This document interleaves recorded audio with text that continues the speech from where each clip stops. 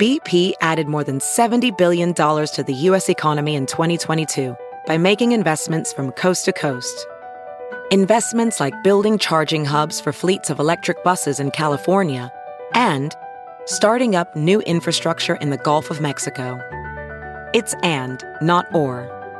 See what doing both means for energy nationwide at bp.com/investing in America.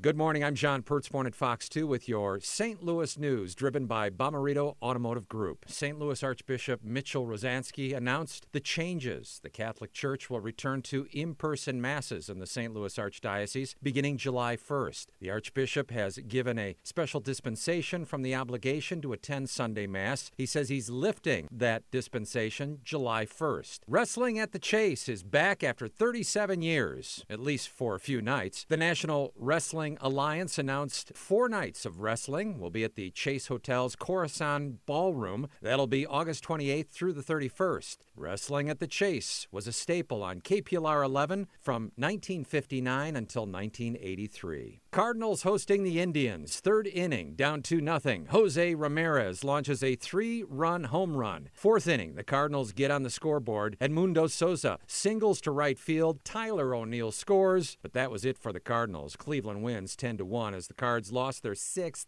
straight game. From the Fox 2 Weather Department, it's going to be another warm and humid day for the bi-state area with clouds mixing with occasional sunshine. Once again, a few showers and isolated storms. Although most of the day will be dry, temperatures will warm from the 70s this morning into the 80s this afternoon. Tonight will be warm and humid with a low in the low 70s. A spot storm or two will again be possible Thursday as temperatures start to heat up, reaching 90 Thursday afternoon and well into the 90s Friday, Saturday, and Sunday.